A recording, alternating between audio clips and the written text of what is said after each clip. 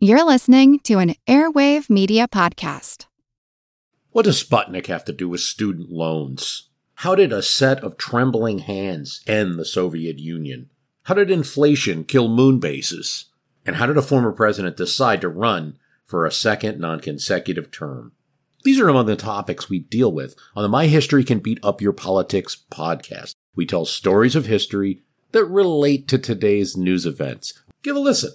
My History Can Beat Up Your Politics, wherever you get podcasts.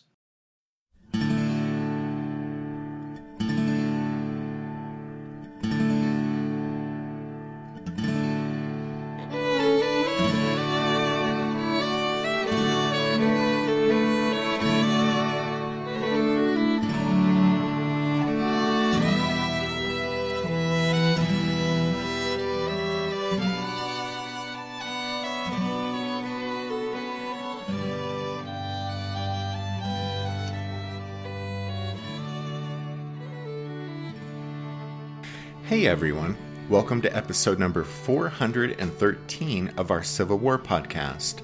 My name is Rich. And I'm Tracy. Hello y'all. Thanks for tuning into the podcast. It was full dark on the evening of September 20th by the time the day's combat ended in both the Horseshoe Ridge and Kelly Field sectors of the battlefield. The final stages of the battle had been confusing for both sides. Because of the dark, a number of Confederate officers worried about the dangers of friendly fire.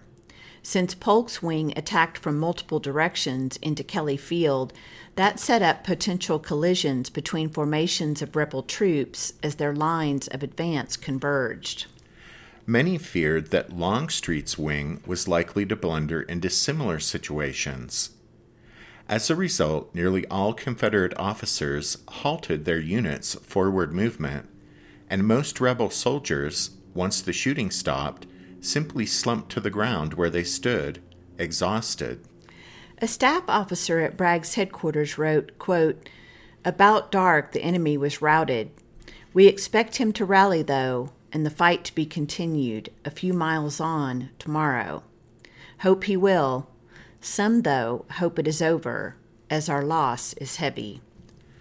The Confederates made some effort to reorganize during the night, but the task proved exceedingly difficult.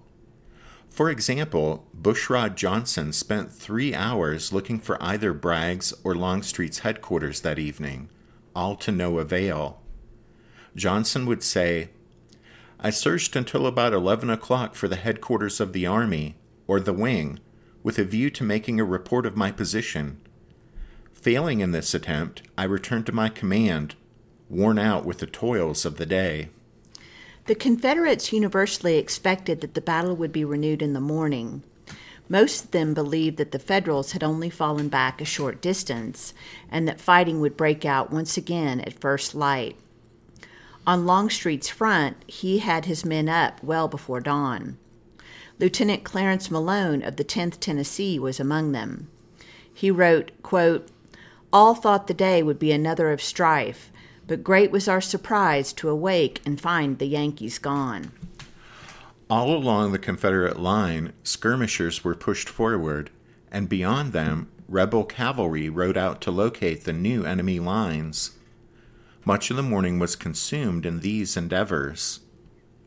According to Leonidas Polk, it wasn't until 9 a.m. before the Confederates fully understood the Yankees had fallen back. Polk, as he waited for news, wrote a letter to his wife. In conclusion, he noted, quote, "We have just heard that Rosecrans has retreated to Chattanooga."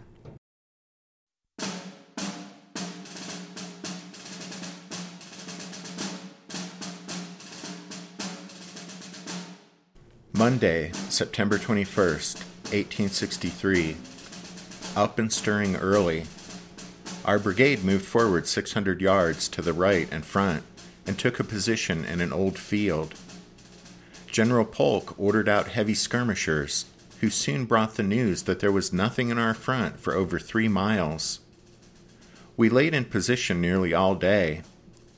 I went over on the left, where the hard fighting was yesterday, and looked over the field. Hundreds of dead strewed the ground, and the cannon shot and mini balls riddled the timber. The fighting here was long and desperate. Positions and batteries were taken and retaken several times, but the will of the Southerners, fighting for all that mankind holds dear, could not be withstood by the hirelings of a tyrant, however well trained, and yesterday's work has taught them a lesson they will not soon forget. They had been told the rebels were nothing but a rabble, utterly demoralized and disheartened, and would run at the first fire, but they have found out the contrary, to their own dear cost. The victory is glorious, but dearly bought, and why the enemy have been allowed to get away so easily, I am at a loss to know. That they are not in front is positive, and that they should be allowed to quietly withdraw at night is a shame to our arms. Private John McGee, Stanford's Mississippi Battery, Cheatham's Division, Army of Tennessee.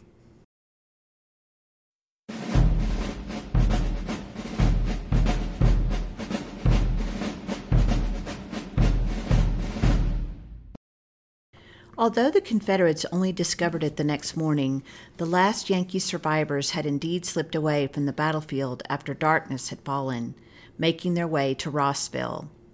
As Longstreet later admitted, quote, "Like magic, the Union Army had melted away in our presence." For the Federal soldiers, the march to Rossville through the darkness was grim. Brigade Commander John Beatty recalled, quote, "All along the road, for miles, wounded men were lying. They had crawled or hobbled slowly away from the fury of battle, become exhausted, and lay down by the roadside to die. Some were calling the names and numbers of their regiments, but many had become too weak to do this, and by midnight the column had passed by. What must have been their agony, mental and physical, as they lay in the dreary woods, sensible that there was no one to comfort or care for them, and that in a few hours more their career on earth would be ended." Never before had the Army of the Cumberland been forced from a battlefield, nor compelled to abandon its dead and wounded. The Army's official losses at Chickamauga would number 1,657 killed, 9,756 wounded, and 4,757 missing, for a grand total of 16,170 officers and men. The night was cold and clear. The moon was bright and the stars plentiful. One man recalled, quote, "The roads in the direction of Rossville seemed to be full of Union soldiers, utterly confused and bewildered, wandering about in search of their commands. Some of them were so confused that they could not tell front from rear." At Rossville, George Thomas collected the exhausted and disorganized Federal forces and formed new lines in expectation of further fighting on Monday, the 21st. That night, James Garfield, William Rosecrans' chief of staff, sent messages back to Chattanooga about the state of the Army and more than once urged Rosecrans to come to Rossville. But instead, Old Rosie delegated to George Thomas the task of defending the gap at Rossville to prevent a Confederate advance on Chattanooga.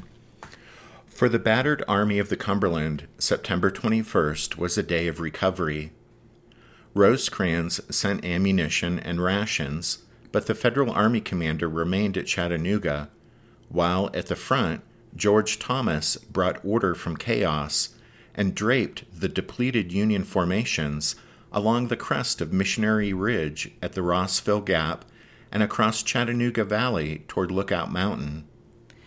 George Thomas worked tirelessly to get the battered Federal Army ready to continue the fight, but he need not have worried because conducting a vigorous pursuit of the beaten Yankees was the furthest thing from Braxton Bragg's mind.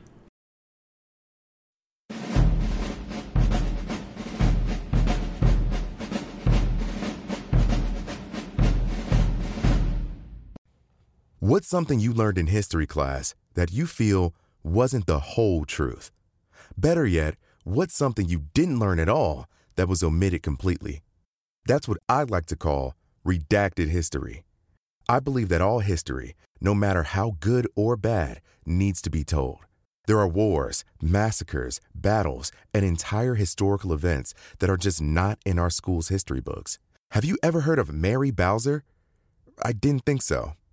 My name is Andre White, the host of the Redacted History Podcast, the place where history's forgotten events, heroes, and villains get their story told, one episode at a time. So come huddle around the campfire with me and get ready to hear the stories that you were robbed of. And get comfortable. We're going to be here a while. The Redacted History Podcast. Real history never dies. Stream the Redacted History Podcast on Apple Podcasts, Spotify, or wherever else you get your podcasts. Did archaeologists discover Noah's Ark? Is the rapture coming as soon as the Euphrates River dries up? Does the Bible condemn abortion? Don't you wish you had a trustworthy academic resource to help make sense of all of this?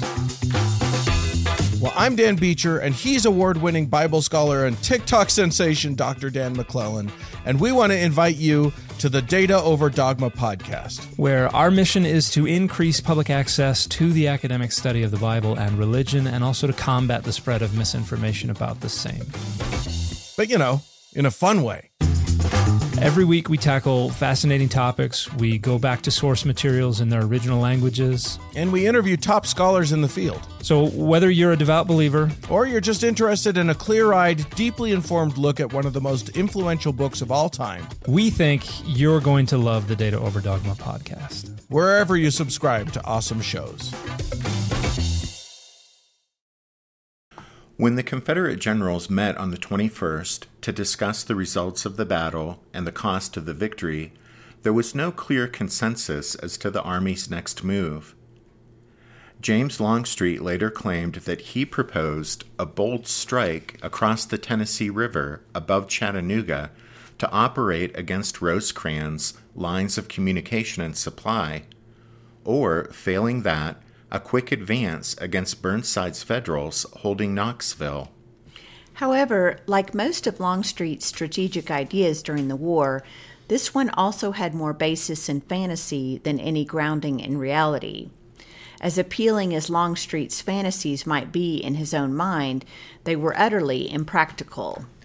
First, Bragg didn't have enough pontoons on hand to bridge the Tennessee, nor enough troops to protect a bridgehead and his own supply lines while he drove into the mountains beyond the river. Second, the recent reinforcements from Virginia, East Tennessee, and Mississippi that had nearly doubled the size of Bragg's army had mostly arrived without horses or wagons. This lack of draft animals and supply wagons severely crippled Bragg's ability to move freely and tied him closely to the railroad.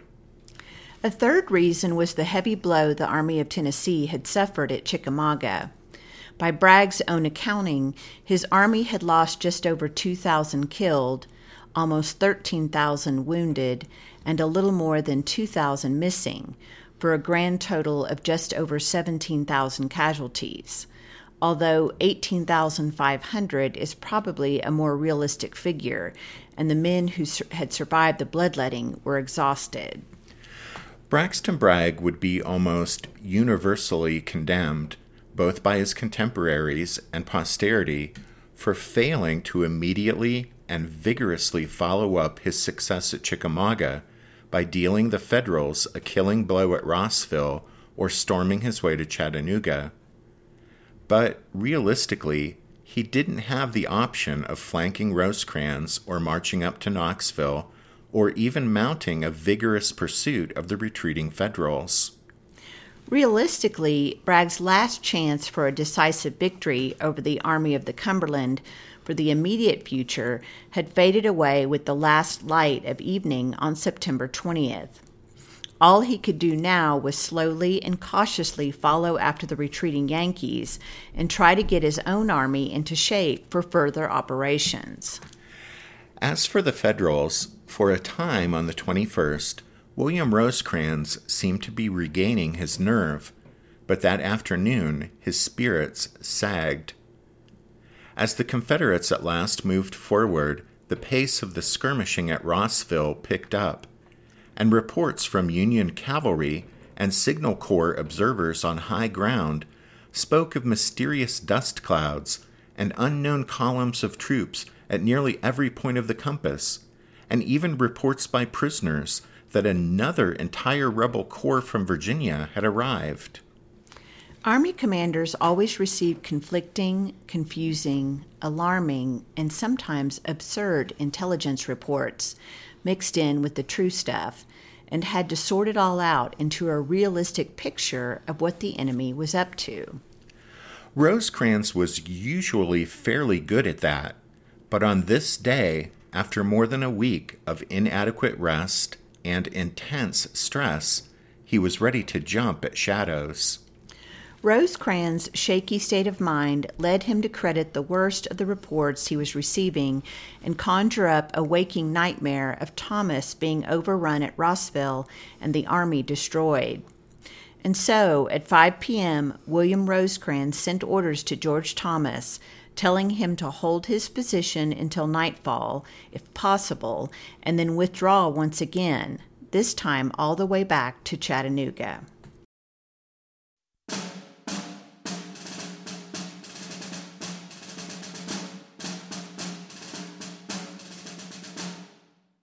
September 24th, 1863, at Chattanooga. Dear wife, it is with great pleasure that I once more lift my pen to let you know that I am still alive and in tolerable good health. Although nearly worn out, I've lost so much sleep lately and been run so hard. Well, dear wife, we have had an awful fight and lost a great deal of our men. We was in the fight last Saturday and last Sunday. Our regiment was badly cut up. It was the hardest fight that ever was. We have now fell back on Chattanooga and are busy fortifying. We are a-going to hold this place or die on the ground. They have a larger force than we have, but we will whip them or die a-trying. Private Benjamin Mabry, 82nd Indiana Infantry, Connell's Brigade, Army of the Cumberland.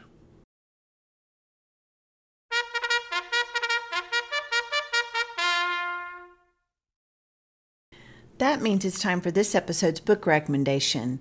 And our recommendation this time is The Chickamauga Campaign, Barren Victory, The Retreat into Chattanooga, The Confederate Pursuit, and the Aftermath of the Battle, September 21st to October 20th, 1863, by David A. Powell. This is the third of Powell's 3-volume series covering the entire Chickamauga campaign. All 3 volumes are excellent and deserve a place on your Civil War bookshelf. Don't forget you can find all of our book recommendations if you head over to the podcast website, which is www.civilwarpodcast.org. As we bring down the curtain on this episode, we want to give a shout out to the newest members of the Strawfoot Brigade and thank them for their support of the podcast. So thanks to Alan S., Joe G., Richard W., and Eric P. Just a reminder that the music you hear at the beginning and at the end of every episode of the podcast is from the song Midnight on the Water. And we use it with the kind permission of Spiritwood Music. Thanks to all of you for listening to this episode of The Civil War, 1861 to 1865, a history podcast. Rich and I do hope that you'll join us again next time, but until then, take care. Thanks, everyone. Bye.